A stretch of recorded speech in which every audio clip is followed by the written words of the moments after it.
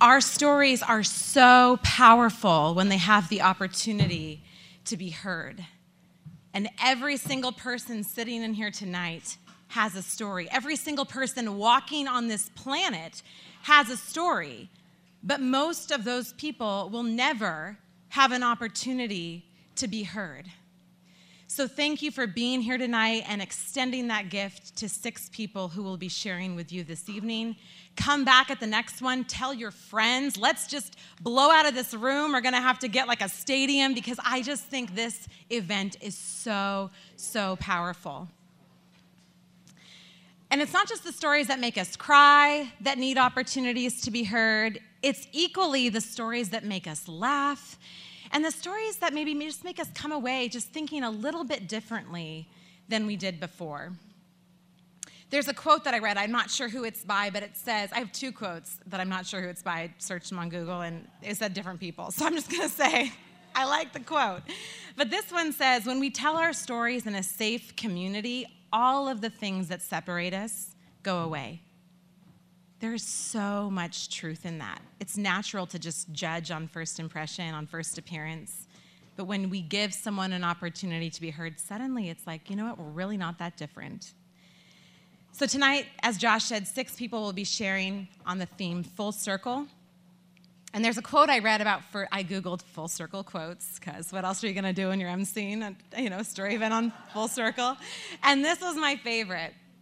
It said, sometimes life brings you full circle to a place where you've been before just to show you how much you've grown. And I have to say, it's pretty full circle that I'm even standing right here tonight, because almost exactly 2 years ago, I was standing in this same space, having been invited to share my story. And I was shaking, and I was crying, and it took every ounce of courage I could find inside of me to not run out those doors.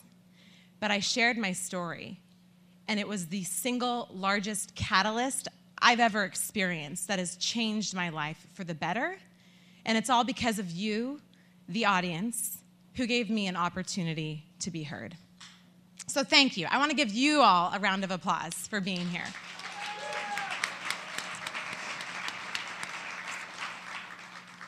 And with that, I want to introduce our first storyteller this evening. She is a woman who knows the precious gift that time is. And while I don't know her very well, I'm speaking for her, but I think she would tell you that she is so grateful to have been able to become a mother, and that she is so grateful to have gained a piece of knowledge that allowed her to make a choice that changed the course of her life. So I'd like to invite Kathy Santangelo to the stage.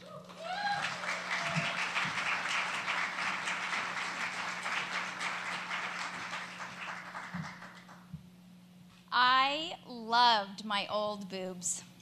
I really did.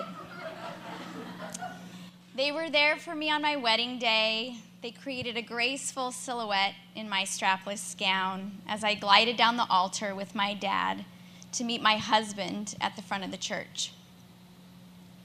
They comforted and nourished my 3 babies in the first months of their lives.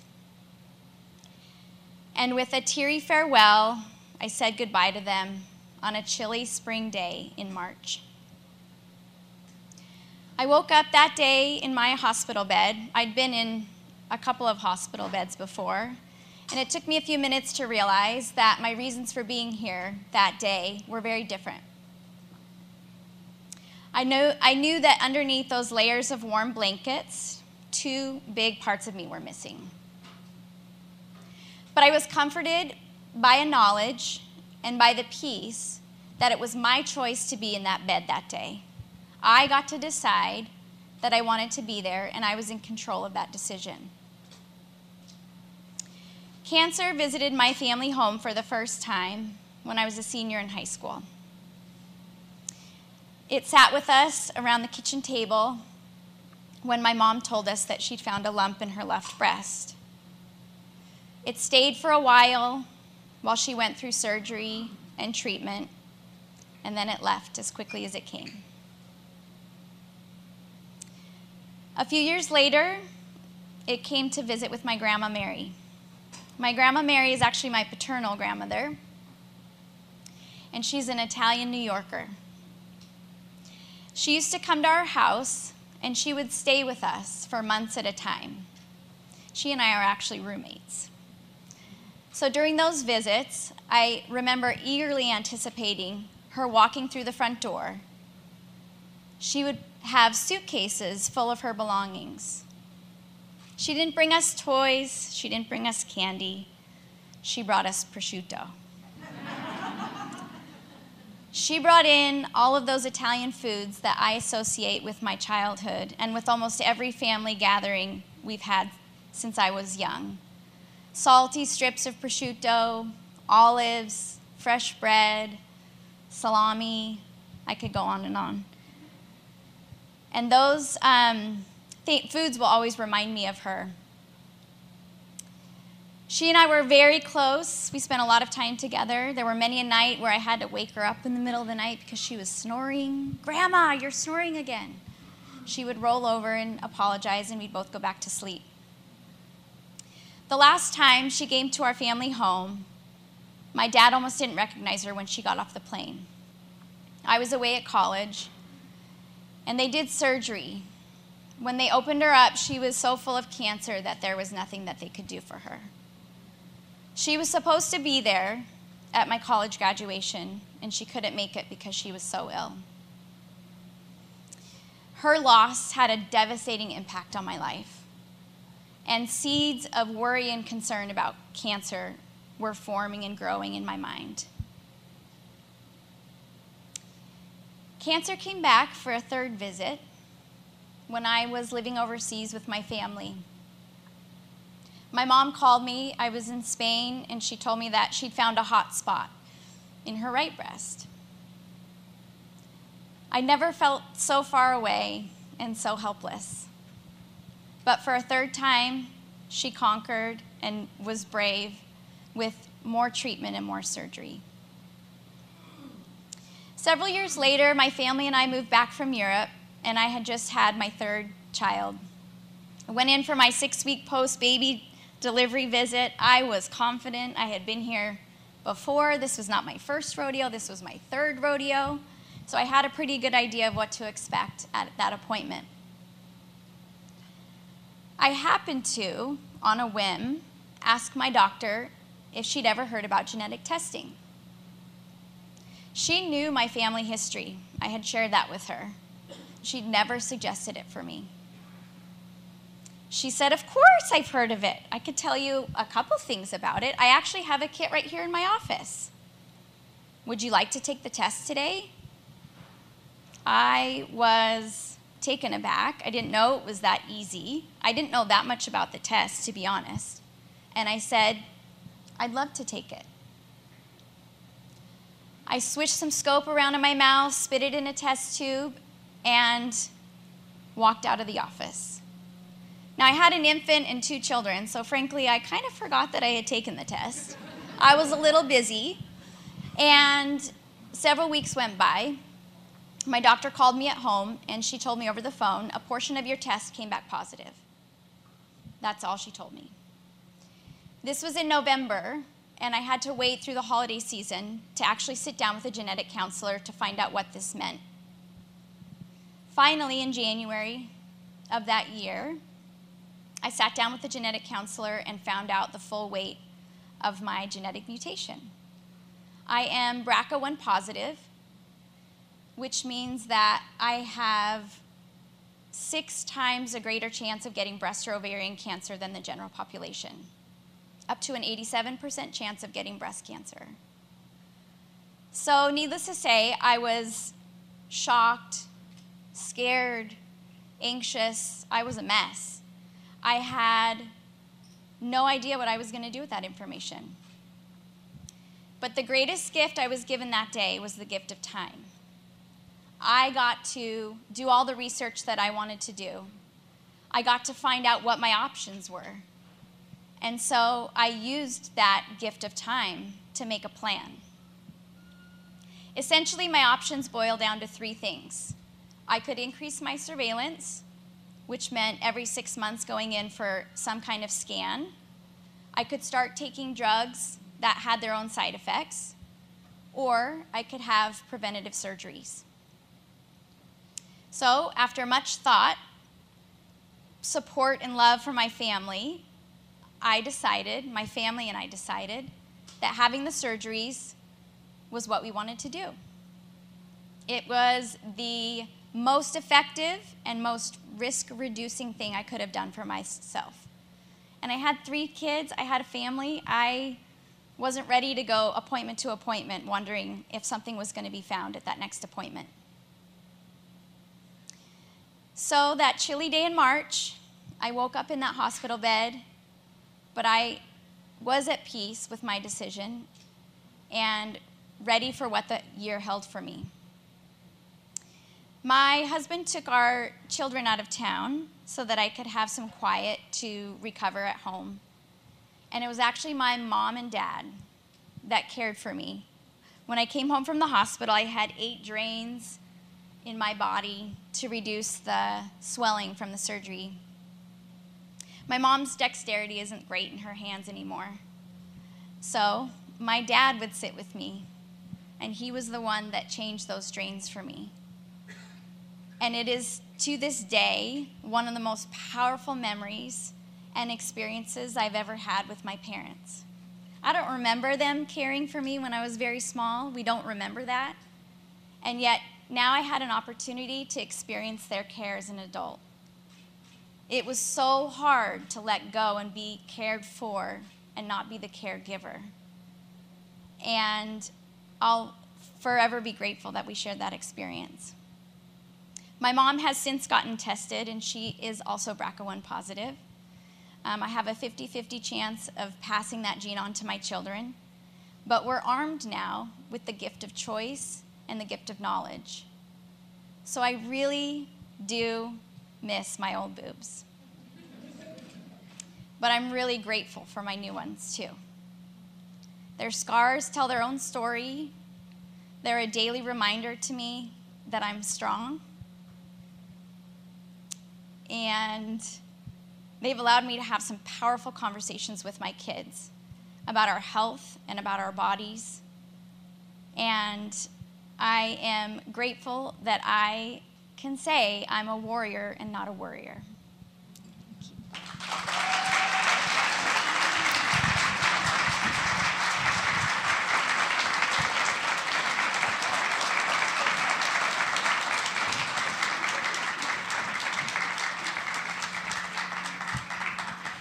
Thank you so much, Kathy. All right, our experiences, they are the thing that shapes our perspective and how we view the entire world. And often it's our experiences that make us promise to change, promise to do better, promise to make sure that another human in our presence is never made to be treated the same way or made to feel belittled. This next story will hopefully challenge you to not only reflect on your own journey, but also the paths that are taken by everyone that you encounter in your life, especially the path of someone who at first glance you only see as different from you, someone other. I'd like to invite Claudine Richardson to the stage now as she challenges us all to accept, love, and nurture the other that we encounter.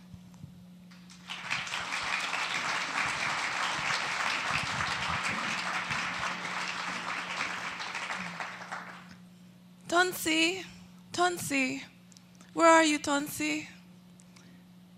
I'm right here, Lali, Tonsi says to me. Come here, come outside.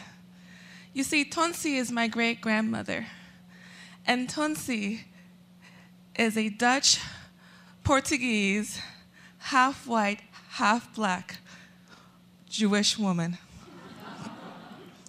And Tonsi lives in Aruba. And she likes to go outside, sit down, sip tea, eat those awful crackers that don't taste like anything, and stare into the kunuku. You see, earlier that day, Tonsi and I were walking, and someone saw us, and they could tell that we were different. And I heard them say, as Tonsi proudly walked forward, what will become of them. Tonsi lives at the very edge of the Kunuku. And if you've ever been to Aruba, you know Kunuku is the tribal land of the Arawaks. And in that tribal land, you can only navigate the Kunuku if you've been taught how to navigate the Kunuku. And the only reason I know about the Kunuku is because Dadad, my great-grandfather, a Panamanian Dominican Arawak, told Tonsi the stories that she made us learn on how to navigate the Kunuku. And Tonsi says to me, you see out there, Lali? Which is my tribal name for stout. You see out there, Lali? We are like the divi-divi tree. We don't grow like regular trees. We don't grow straight up. We adapt. We grow slanted. One day, my mother comes to pick me up, and Tonsi reminds me to remember the stories she passed on to me, to remember the stories of the Kunuku and our people, to remember the stories she taught me about what it was like for her to grow up and escape prosecution and come to a new land. And she says, remember that, because you will have to know the stories. So I go with my mother to new lands, and in the new lands, I go to school, and I can't speak English. And at that school, a teacher says, what will become of her? Now I have to teach aliens. For the first time, I'm not seen as Arawak to my knowledge. I'm not seen as Jewish. I'm not seen as Dominican Panamanian. I'm not seen as Portuguese. I'm not seen as Dutch. I'm seen as an alien. And I didn't know what that means. And my mother had to tell me. And she says, you'll be fine. You'll be fine. You are part of what makes the divi-divi tree. You are the divi-divi tree. And in school, I have problems learning. Yes, I speak Dutch. Yes, I speak Papiamento, our native language. But I'm learned differently. My mother takes me to the doctor, and I learn I have dyslexia. And the first thing my grandmother says when I come home that evening, my mother tells her, is we'll need to beat it out of her. But when I go back to school, and they tell the teachers, I hear a teacher say, what will become of her? What do we do with that? And I don't say anything. I go to another land. And in this new land, I'm not Hispanic anymore. I'm not Dutch. I'm Black. And the first time I learn that they don't see me as being Spanish or belonging. And I hear many people whisper, what will become of her? And I don't say anything. But I feel it. I moved to Netherlands, and for the first time in my life, I realized I like someone. And the person I like is not who I'm expected to like.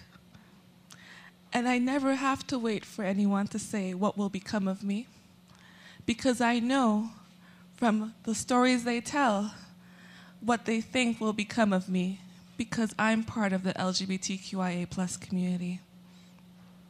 So I learn I have to hide it in order to survive.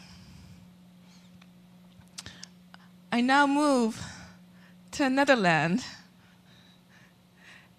and I'm learning English. And I sit in a classroom where people are learned how to be politically correct, so they never directly ask, what will become of me? But they treat me as though, what will become of me? You see, now I am minoritized and I'm othered, and my history doesn't mean anything to them. All they know is I don't fit the picture, I don't fit the model, and what will become of people like me. And then by chance, I meet a teacher, Mrs. G, a white woman married to a cop who's a scientist and teaches biology and chemistry. And she says, come, spend time with me in the evenings after class is done, and I will help you. And I sit with her, and one day she comes and she says, for the first time, what do you want to be? It's the first time, rather than hearing somebody whisper, what will become of me, someone asks me, what do I want to be? And I tell Mrs. G, with tears in my eyes and a quiver, I don't know, Mrs. G. And she says, okay, it's okay. I will be here. I will share with you. I will teach you different ways that you can learn what you want to become. And she does.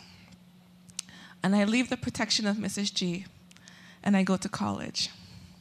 And in this college, I'm still learning English, but I stumble upon what I believe to be the right path for me, following Mrs. G's model.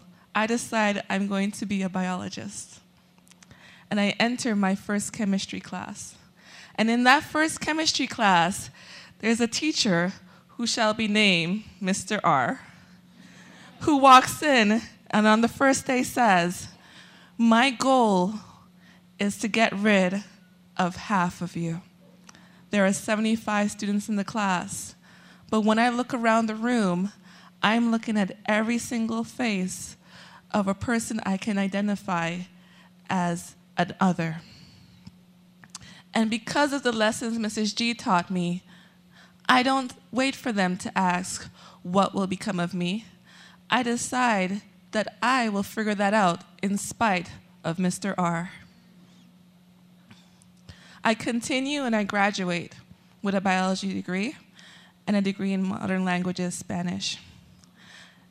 The institution invites me again, and despite the many concerns of people wondering what will become of me, I am the first female to graduate with a master's degree in biology at that institution. And then I get a master's in public administration.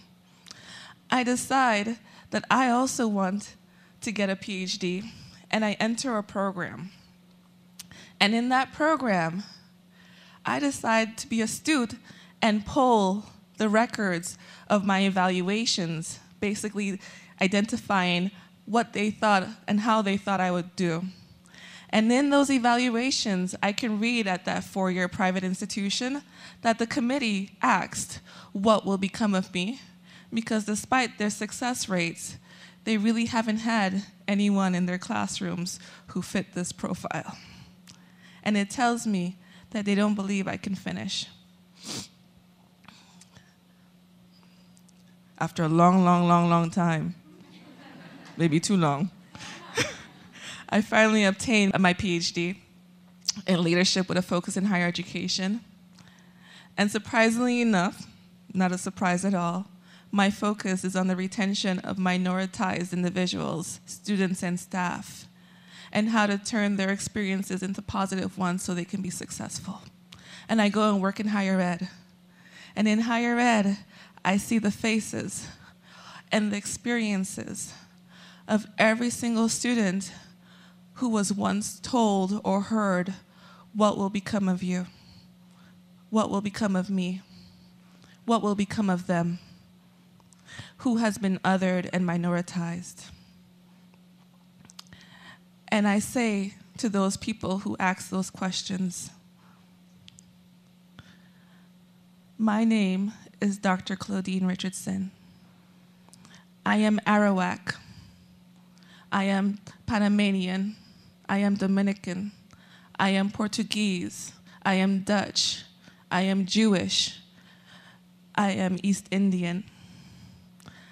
I have dyslexia. I am part of the LGBTQIA plus community. I am Black. And you don't need to worry what will become of me and what will become of us, because we have become. Thank you.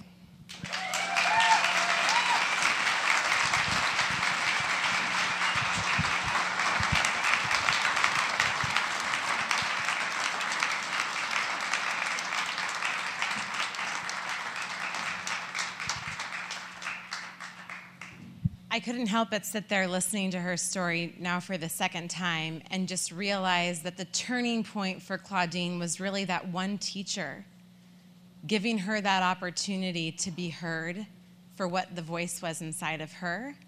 And if nothing else, I just feel inspired to go forward looking for the people who I could give that opportunity to. For the next story, I think that we can all relate to times when we just get stuck inside a really unfortunate situation, trapped almost. Like, no matter how many ways you try and problem solve, there is no way to avoid the inevitable. So with that, Scott Leadingham, come on up here.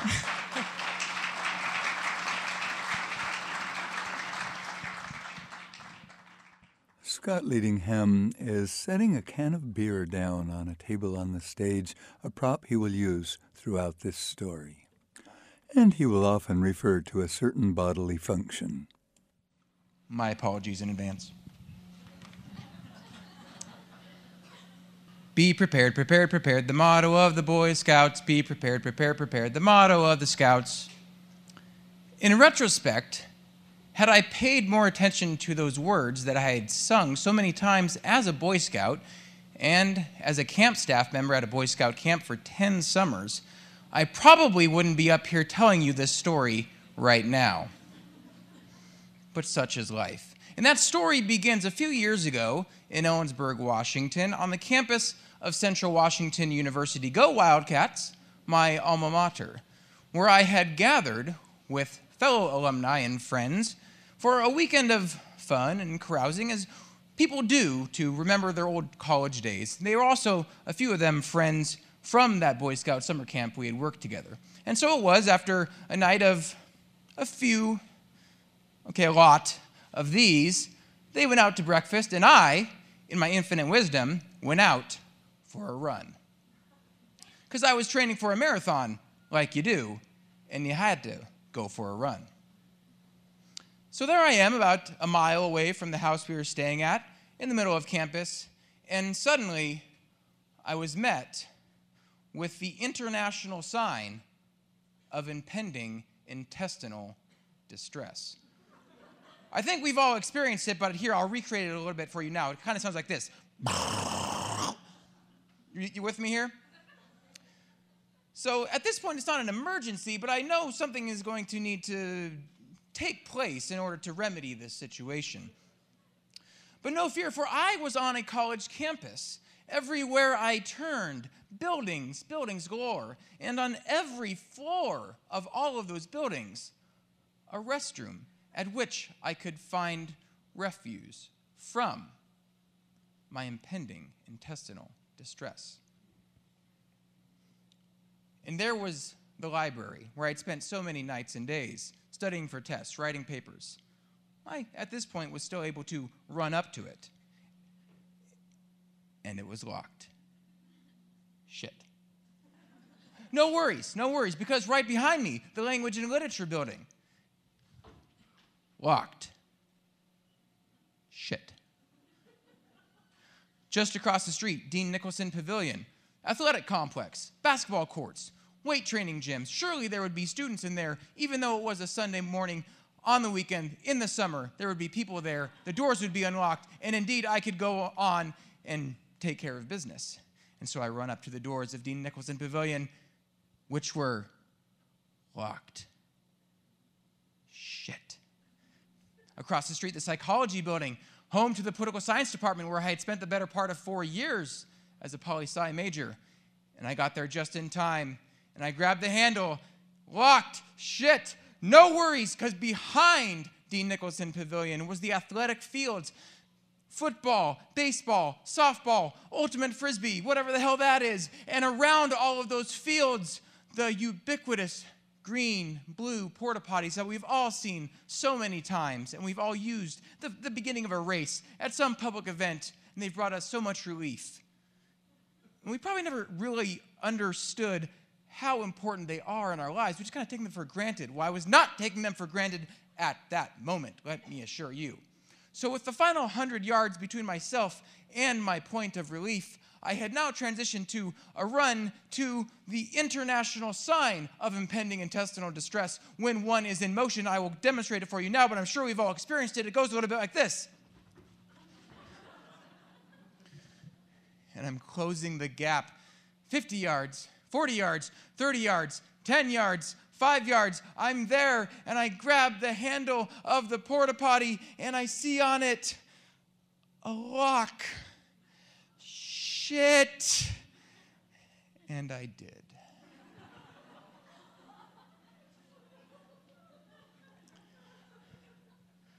I don't think I ever, in my time as a college student, experienced what one might call the walk of shame, but I certainly did at that point where I had to now walk back across campus, back to where my friends were at the house we were staying at, and in some way discreetly get myself out of the situation that I myself had definitely put myself in. So as I walked back across campus, I'm finding myself crossing the Ganges, which I know is not a culturally woke name for a river in 2019 or ever, except for the actual Ganges in India, but I did. And that is the name of the irrigation ditch that runs through campus that students call it. I'm under the bridge at this point that crosses the irrigation ditch, thinking that I can find some form of relief, some form of resolution to this situation. And so I'm under the bridge, which is blocked from public view, mind you. And I've got my shorts off at this point. And I'm on the ground with a rock trying to cut the lining out of my running shorts. And I'm trying to bathe in the Ganges, an irrigation ditch, which is probably dirtier than the situation I had just put myself in. Agricultural runoff, cattle, you get the picture. And I hear from above me on the bridge, the unmistakable sound of a dog's little nails on the concrete. And I say, shit, but I can't really say that out loud because I don't want anyone to actually hear me. That dog, mind you, was indeed off leash. And what do dogs do? They want to explore. They want to find the source of the interesting smells.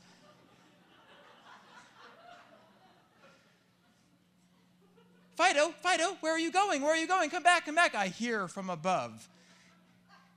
And here I am. I see Fido come down under the bridge at me, and I am now a mime trying to shoo the dog away, trying to not make any noise, so that a human above cannot be drawn to what is going on. Because if she had come down, she would have seen a miming bridge troll trying to shoo away her dog. And at that moment, she would have deployed whatever pepper spray or mace or taser at me, at the bridge troll, and she would have been completely justified in doing so. I'll get you, my pretty! For whatever reason, Fido lost interest in the bridge troll and ran away without being prompted by the human. And there I found myself yet again, halfway back to my destination with a decision to make. Keep going back to the house or find some other point of relief, because clearly I was not finding it there. And then I remembered. I saw it in the distance, that place that would bring so much point of relief. And I could finally, at long last, employ the white privilege that I had been storing up for so many years and use the free public bathroom at Starbucks without concern for being stopped. So I go in the bathroom at Starbucks, and I'm doing what one would do in this situation, and I see to the right of me that the toilet paper dispenser is somehow not fully functional. I can't really figure out what was wrong, but there was definitely something wrong. Either it wouldn't, you know how these stupid things work, you can't, like, you gotta pull one side over once one half is empty and just wouldn't come out in any case. Or some punk teenager had poured a bunch of water in there and it wouldn't unroll. I couldn't get any form of relief there at the toilet paper dispenser. And in that moment, I am thinking, I will write a strongly worded letter to the CEO of Starbucks regarding the nature of toilet paper dispensing in his company's bathrooms, to be immediately followed by a strongly worded letter to the president of Central Washington University regarding the nature of locks on theirs. I come out of the bathroom, defeated, deflated, understandably. I have been told in my life that I possess an unfortunate, perhaps crippling amount of sense of duty and obligation to social norms. I would just call it Catholic guilt. So that is why, in that moment, I found myself standing in line with 20 other Starbucks customers, waiting to pick up and purchase a grande non-fat chai. Because after all, in exchange for the use of their free bathroom, despite the deficiencies in their toilet paper dispensing, I needed to engage in commerce. It's a business transaction, people. It's a social contract. By this point, people are kind of growing wise to something gone astray in the Starbucks. They're not really sure what, but there's definitely something that needs to be remedied, or at least something that needs to be investigated. I can see people kind of turning their heads and sniffing the air and just kind of whispering to each other. What you just, I don't know. What I have not told you up to this point is that there was a large wildfire burning in the area, as we are used to at this point in the Northwest. But this particular wildfire was very bad. It had burned dozens of homes in the valley, and my friends and I had ostensibly gone to help with wildfire relief, although obviously we weren't doing much of that, and we were doing more of this. So in that moment of people looking around, kind of whispering to each other, what is that? I, to no one in particular, raise my voice and say, I think it might be the wildfire smoke.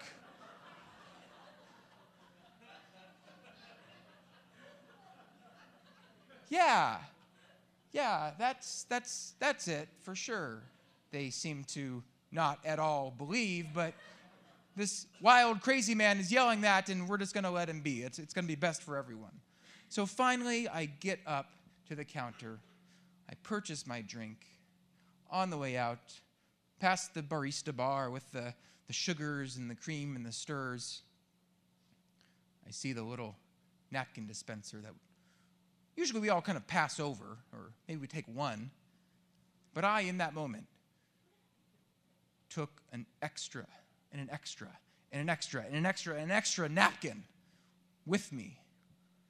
Because after all, like a Boy Scout, you should always be prepared. Thank you.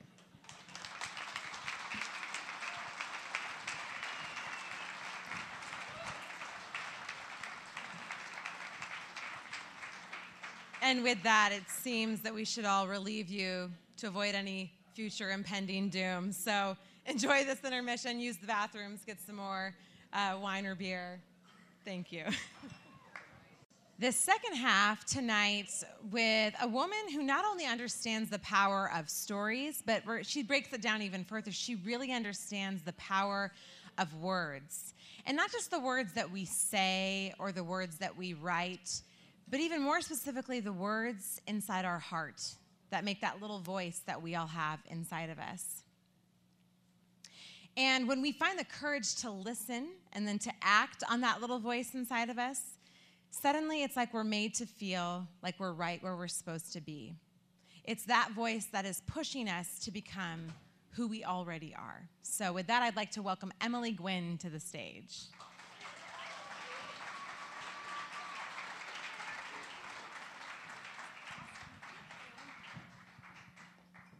We are never entirely whole as women. We come into this world by breaking our mothers only to break ourselves into pieces of lovers, mothers, wives, friends. Our maiden names scatter like shrapnel. It's no wonder we bleed. These were the opening lines of the poem I read on the finals stage for Spokane Poetry Slam's final competition in 2014. And had you asked me if I had ever imagined myself being in that moment, I would have never said yes. And that's the funny thing about circles and stories. Sometimes we end up in places that we probably should have guessed we would be, finally dawning on us that the universe had been setting little pieces of bread all along our paths just to wind up right where we started. See, my story really began 10 years before that moment, before I stood on that stage. 10 years before that moment, I was a student at Eastern Washington University. I had wound up there after being a student for a long time at WSU, probably a little too long, and I had an English degree, and I wasn't really sure what to do with it. And people would often say, "Oh, you've got an English degree. Are you going to go be a teacher?" And I'd say, "Oh, God, no. Oh, no. I'm not a teacher. I'm not a teacher. But I think I want to be a writer." Writing seemed like a good fit. And so I found myself at Eastern studying creative writing, poetry on the page. And it was during that time where I was challenging myself as a writer and learning about poetry that I had the opportunity to work in their program called Writers in the Community, which is still going on. And what that does is it provides writers the time, space, and energy to go out into the community and schools and, share our love of language and share our love of our craft. And so I thought, okay, I'll try it. I'll see if maybe this could be for me. Because at that point, nothing else seemed to make sense. The idea of an occupation, I had no idea what I wanted to do. So I started going out into the community. I went to elementary schools, I went to middle schools, I went to high schools, and I thought, I'm going to share my love of poetry. And I will tell you what, it sucked. It was hard. Because there's this funny little thing when you showed up at schools and you'd start sharing poetry, kids would say, I don't like poetry, right? Poetry isn't for me. And that was really hard because I loved poetry. And I was like, how do I get into these lives? How do I show kids the love that I had for this beautiful craft? And it was about the same time that I found myself at a Hastings here in Spokane. Rest in peace. Yeah, I miss them. And I had found this DVD on the shelf called Slam Nation. Did anybody see it? Slam Nation, yes. Slam Nation is a documentary filmed during the 1996 National Poetry Slam. Poetry Slam at that point was really peaking, and somebody had followed a bunch of different teams from all different cities who had gathered for this national event that happened every year. Every year, cities from all over the nation and beyond would send their best and brightest poets to slam poems. And so I thought, well, this is different. This is new for me. This was nothing I had seen. And so I started bringing this DVD with me everywhere I went, elementary schools, middle schools, high schools. And I started showing clips and fragments and poems. Some of them were a little racy. I couldn't show the whole thing, but I would show them the parts that I thought they would enjoy. And these were some of the best poets at the time, and still some of the greats. Saul Williams, Bosea, Ebony Edwards, Taylor Mawley, And kids would start watching the slam poems, which, unlike poetry on the page, a slam poem is really designed to like fly out into the audience and like hit you. You, the audience out there, get to participate by scoring and judging and booing and yelling and shouting. And so it changes the story a little bit of a poem. They become really personal and funny and light and dark and dangerous. And through bringing this Slam Nation DVD all around with me wherever I went, I found a way in. And kids started saying, oh, this is poetry. Oh, poetry might be for me. Maybe it is. And it was a quick jump from watching those poems to talking about poetry. Oh, they'd get excited. They'd start scoring. Well, why did you like that poem versus this poem? What was it about the language they used and the words they said? And then I could get them to start writing their own. What's your story? What's your story you want to share? How can we convey that to the audience? What would you share if you could share pieces of yourself? And oh my goodness, they were excited to share. They started seeing themselves as poets. And we would score, and we would have so much fun, and we would play, and the language became theirs, and they became connected to their own words. And I'll tell you what happened to me. I got hooked on teaching. Right? I mean, teaching started to feel like it could be for me the way poetry was for them. And I decided to go all in. I got my teaching degree. I went to Yakima where I spent 7 fantastic years teaching. Teaching at Eisenhower High School in Yakima, Washington. And it didn't matter which grade or age of student I was working with. I would bring that Slam Nation DVD with me. I mean, this was before YouTube, right? Like, I needed some way to share and show, like, hey guys, check this out. And I'd put on the DVD and we'd watch clips and fragments and segments, and they would be like, oh, poetry is pretty cool. I think poetry could be for me. And we would find ways to open up their words and to hear their stories. And we would write poems. They would share their work. They would come up on stage. We'd play slam, right? And they would open themselves up to each other. Much like this space, we became more connected. We became more of a community. Every year, those classrooms where I shared slam poetry, we became a family in a lot of ways. And I also found so often, more often than not, that the quietest kid in the room had the loudest poems, right? They could find that voice. So I was really excited when my family had the opportunity to come back to Spokane, right? This is kind of where we fell in love, my husband and I. I love Spokane. And we had a little family at this time, and we thought, let's give it a try. He got a job. We moved back to Spokane, and here I had all of this teaching experience, and I thought I'd walk right in and get myself a job back in a school. And I didn't. It was one of those things where I felt like this is what the universe wanted us to do, but time and time again, it felt like the universe was like pushing me down. I would apply for jobs, and I would apply for jobs, and oh my gosh, I never got hired. And our house in Yakima didn't sell, so we were in between houses, and we were staying at someone else's house that wasn't even ours, and it just didn't feel right. I didn't feel comfortable. I didn't feel like, I thought this is what the universe wanted, Spokane. I thought I wanted to be here. And then I got pregnant, and I thought, yes, this is what the universe wanted. The universe wanted me to have another baby. I had a daughter at the time, and I thought, this is perfect timing. But a few months later, I lost that baby. And I was devastated, right? I mean, kicking someone when they're really down. Now I was jobless. We were not homeless, but practically homeless. And I had no baby. And I had postpartum depression like I didn't really know could exist. I was depressed, and I was in the darkest place I've ever been.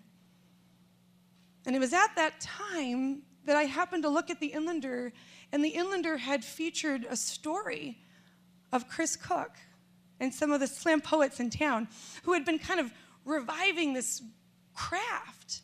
And I thought, oh my God, there's a slam here. There's a slam here. There's poetry. And I took all that anger and I took all that depression and I said, fuck it, I'm gonna write a poem. And I did. And I walked into my very first slam in Spokane and I slammed my poems and I won. Yeah. I won $50. I know.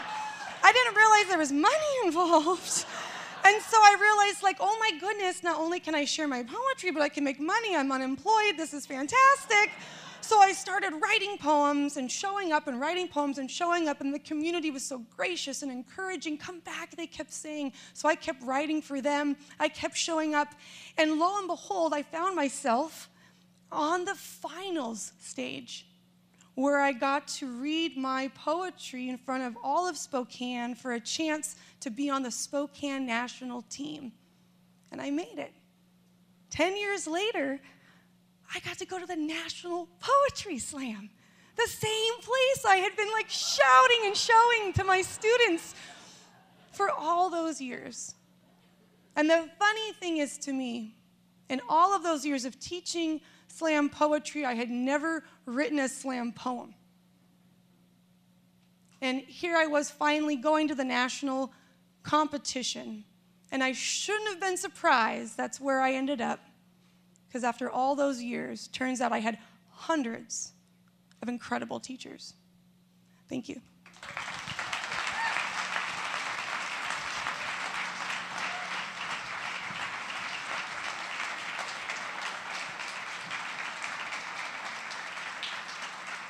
That one gave me goosebumps. Anyone else?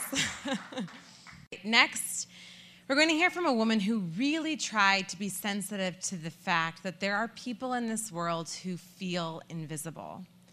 And in fact, she actually made it her intention to make sure that if she was ever around anyone who felt unseen, that they would feel seen in her presence. But what her story will show is that sometimes our intentions, no matter how good they are, they just aren't enough. So with that, I'd like to welcome Jessa Lewis to the stage.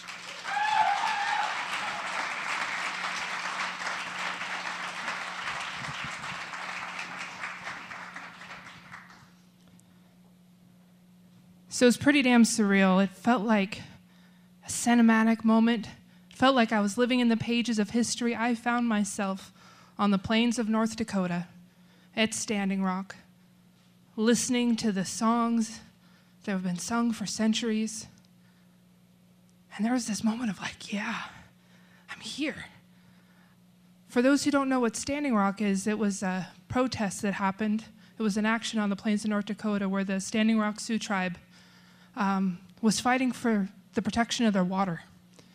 There was land that had been stolen from them that was theirs by treaty, and instead a pipeline was being run right through, and pipelines leak. What was going to happen to their only source of water? And I had been invited there. It was just a few months before I had left to go there that I was in Seattle standing next to the mayor and all these other important people giving a speech on behalf of a congressional candidate to honor the murder of a Native man, John T. Williams. And there was a ceremonial crosswalk, and I was giving this speech, and I'm the surrogate, and I was starting to feel like, yeah, this matters. I'm doing good work. And, as a result, I made some relationships by working on the Sanders campaign, and several tribal leaders asked me to join them on their trip, on their pilgrimage to North Dakota, and that's where I found myself camping with the Yakima and the Tulalip tribe, the tribal members. And at that moment, I saw this lanky guy kind of looking to see who was sitting around our little campfire where we were sitting that night. And he sees that there's a couple of young men camping with us. So he comes over and says, "Can I join you?" And he sits down at the campfire. And he's trying to recruit these young men to be part of the more active protest, to get really into it, not just be there, but actually get into it and lock themselves to the machinery to try to block this pipeline from being constructed. And he starts going off about the white people at the camp. and how some of them are being disrespectful and don't understand the culture. And he said, those Wasichu, they don't cook in the kitchen and they come and they take the food. They come and they grab the clothes that are donated for us. They just take it easy and lounge around all day. And I knew that Wasichu was somewhat derogatory but earned term that meant he who takes the best meat. And that was a perception of greed and taking things that didn't belong to you, taking the land and taking the honor, and people were walking around not really understanding, respecting the culture. And, I'm sitting there, not me. He doesn't know I'm one of the good ones. Was invited here. I'm hanging out with some of the leaders. The next morning, I had woke up from the camp and I heard an announcement over the speakers to come up to the kitchen that they had made a fresh batch of coffee. So I take with me this little rescue dog that we had brought along with us on the trip. Grab some coffee, and I'm got the dog leash in one hand and the coffee in the other. And right as I walk by the fire that's in the main gathering place where you come into the camp, the dog goes to take a shit. I'm like, crap, how am I going to stop this?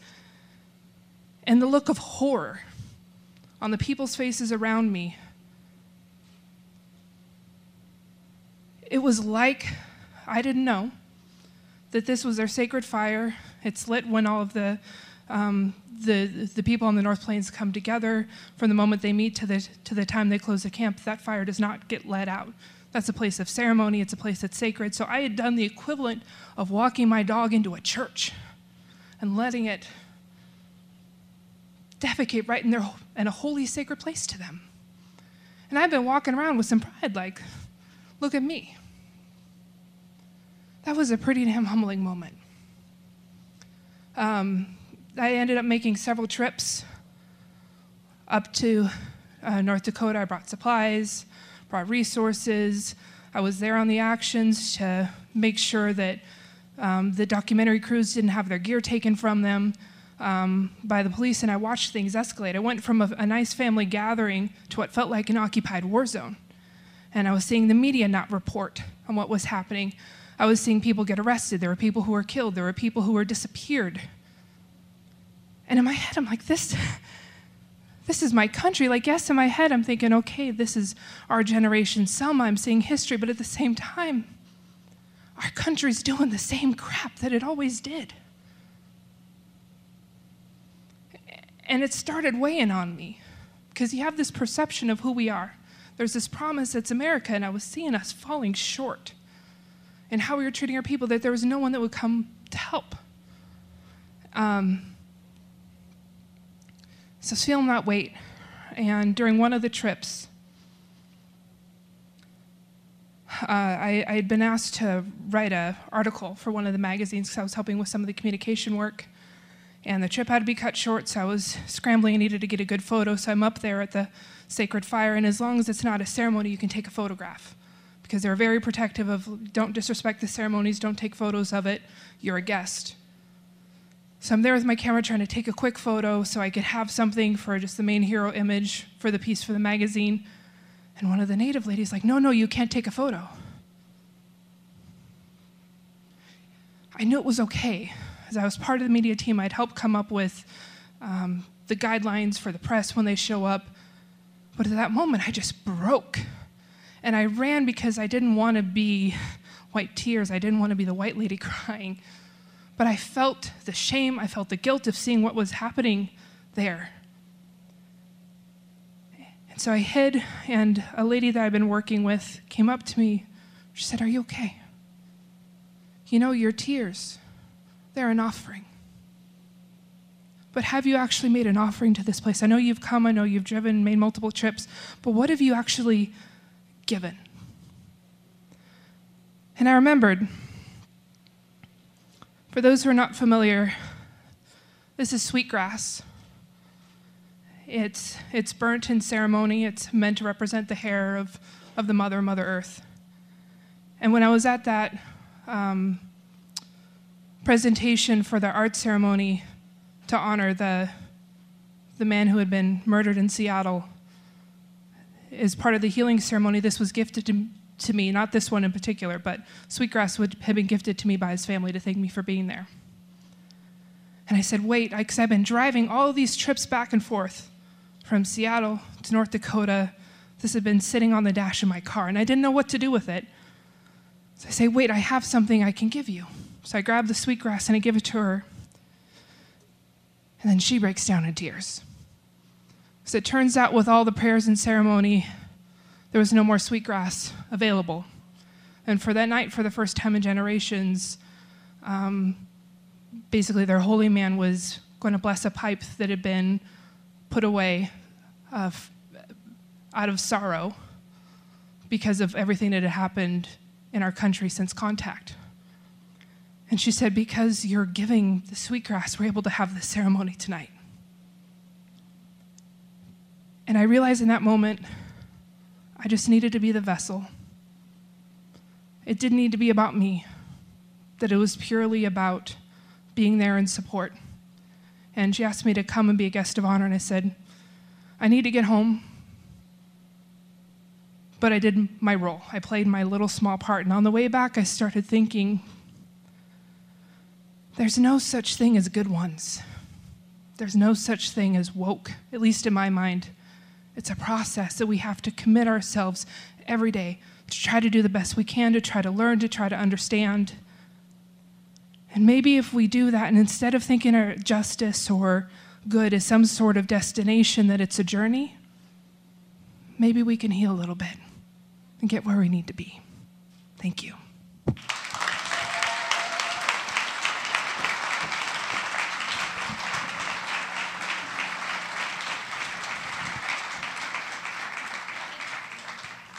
Thank you, Jessa. Last but not least, we have a story that shows how sometimes those full circle moments that we experience, they can follow us for generations, almost like they choose us because of who we've come from.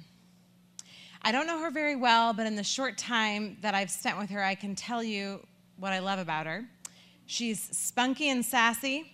She will make you laugh, and she has a huge heart. So, Melissa Luck.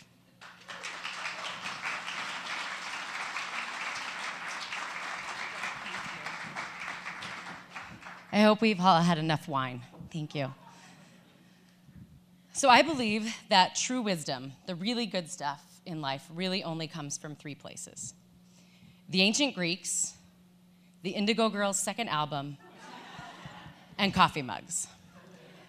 So I probably shouldn't have been all that surprised not long ago. I was scrolling through my Instagram feed, as you do, through all the pictures of my very filtered 40-year-old friends, and I saw it screaming back at me, as much as black text on a white mug could scream back at you. But there it was on the coffee mug. Sometimes I open my mouth and my mom tumbles out. I know some of you get this. If you don't, it is coming for you, because it comes for all of us. But someday we open our mouths and we realize we have become our mothers. Our mothers' voices emerge. Speeding doesn't get you there any faster.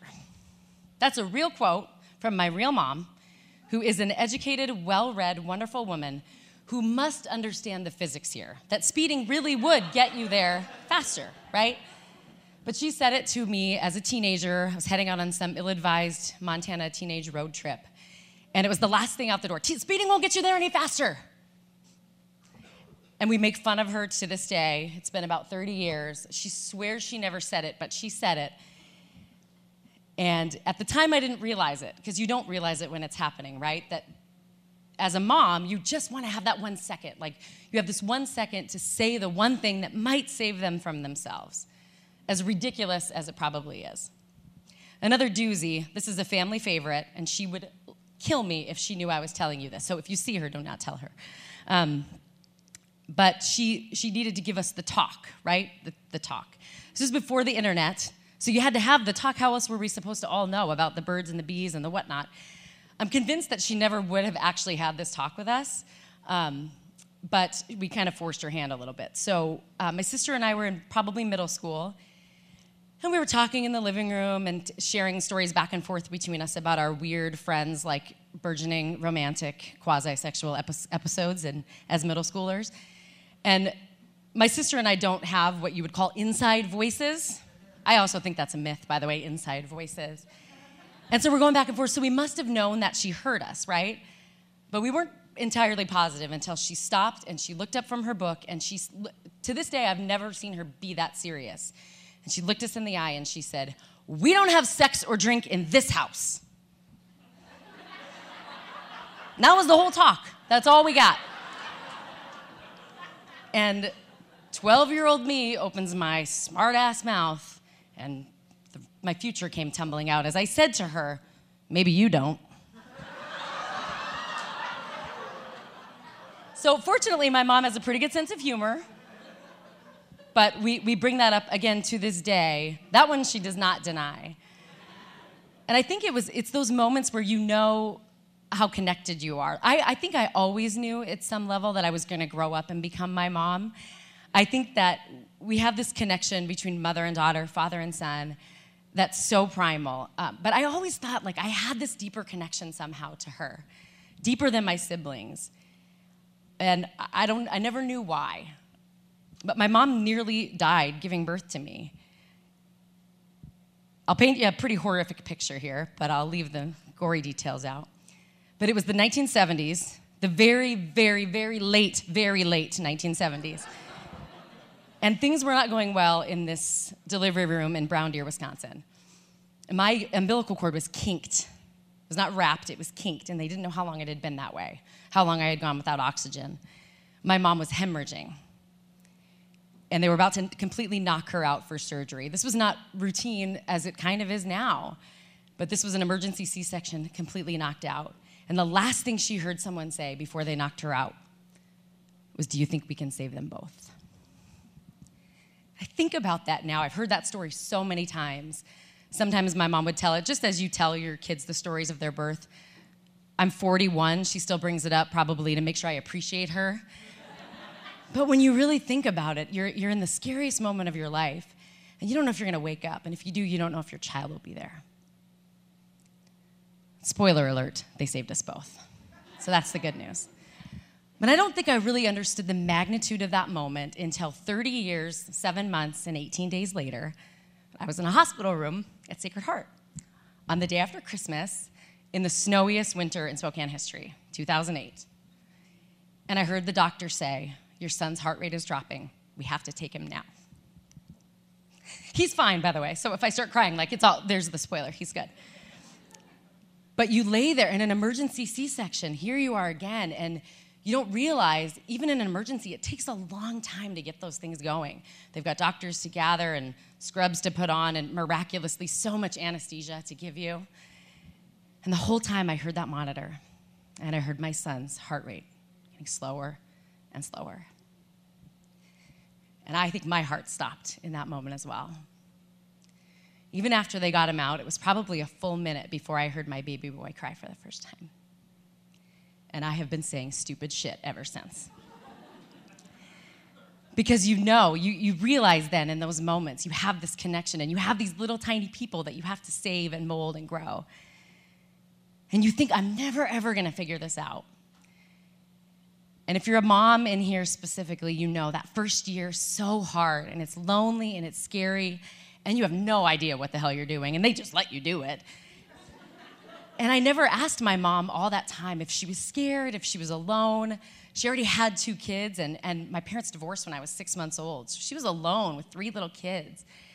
And I think she never talked about that, but she told us great, cute little stories about when we were babies. And she was sitting in that sweet 70s rocking chair in the sweet late 70s living room, rocking me and singing sweet. It was like, "Do you know where you're going to? Do you," like Diana Ross, 1976, she sang to every baby then, and it sounds so sweet and wholesome. And then you have your own kid, and you're like, what am I doing with this baby? Who gave me this kid? And then you're like, oh, sing to my baby. And so I did. I'm a trained singer. I sing to my kid. We sing what's in your heart. It's 7 o'clock on the dot. I'm in my drop top. No, I sang 90s R&B to my kids. I sang Usher booty call R&B to my kids. And you think to yourself, I am never gonna figure this out. And then one day you do. One day you figure it out and you start to stand on your own 2 feet and you look at your kids and they're healthy and they're happy. And you realize maybe I'm not doing such a terrible job after all. And then you're standing in your kitchen and looking at your 2 little boys, these perfect angels, and you realize in the moment that's happening, you have one chance to give them the advice that might save their life, that might actually make them respectable, grown adults. And you say to your young boys, we don't take our penis out for a joke. And that's what I said to my kids. And I said it, and I got a reaction, and all I could do was laugh, because I thought, I'm gonna hear this for the rest of my life. I have now said that so many times that I want to cross-stitch it and put it on my wall. And it's good advice for all you men at any age, by the way. We don't take our, thank you, right? Like, don't do that. But those are the things that those are the things that my kids are gonna throw back in my face for the rest of their lives. They will not forget that, especially as I keep saying it. But we don't forget and appreciate in those moments the things that our parents say that stay with us forever. The talks that my mom had with me when I was in my footy pajamas and my strawberry shortcake sheets, the no monsters in your room talk, right, that helped you go back to sleep. The boys are stupid talk that she had with me in middle school as blue eyeliner streaking down my face and my bangs are as big as my dreams. And it was the 90s, so it was the early 90s. Sorry. And the moments that they don't say anything at all. My mom dropped me off at college thousands of miles from home. I didn't know anyone.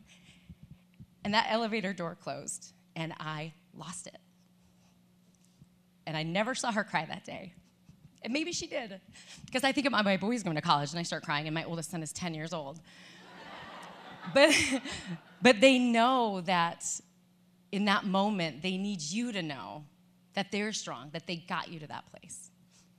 And the moment, the talk we had, my mom walked me down the aisle. And that one I have to keep here. But we know those moments matter. We know we're making a difference. And we know we have to keep giving that advice in those moments as they happen. Not long ago, I had one of those moments. I thought, I got this. And I saw the young men that my sons are becoming. I was in my room, and I said to my 8-year-old son, Danny, the same advice I have given a million times. We don't take our penis out for a joke. They're still doing it. And my 8-year-old, who, much to my husband's dismay, is me in an 8-year-old little boy's body, he looked at me, he opened his mouth, and his mom came tumbling out. Maybe you don't, he said. Thank you.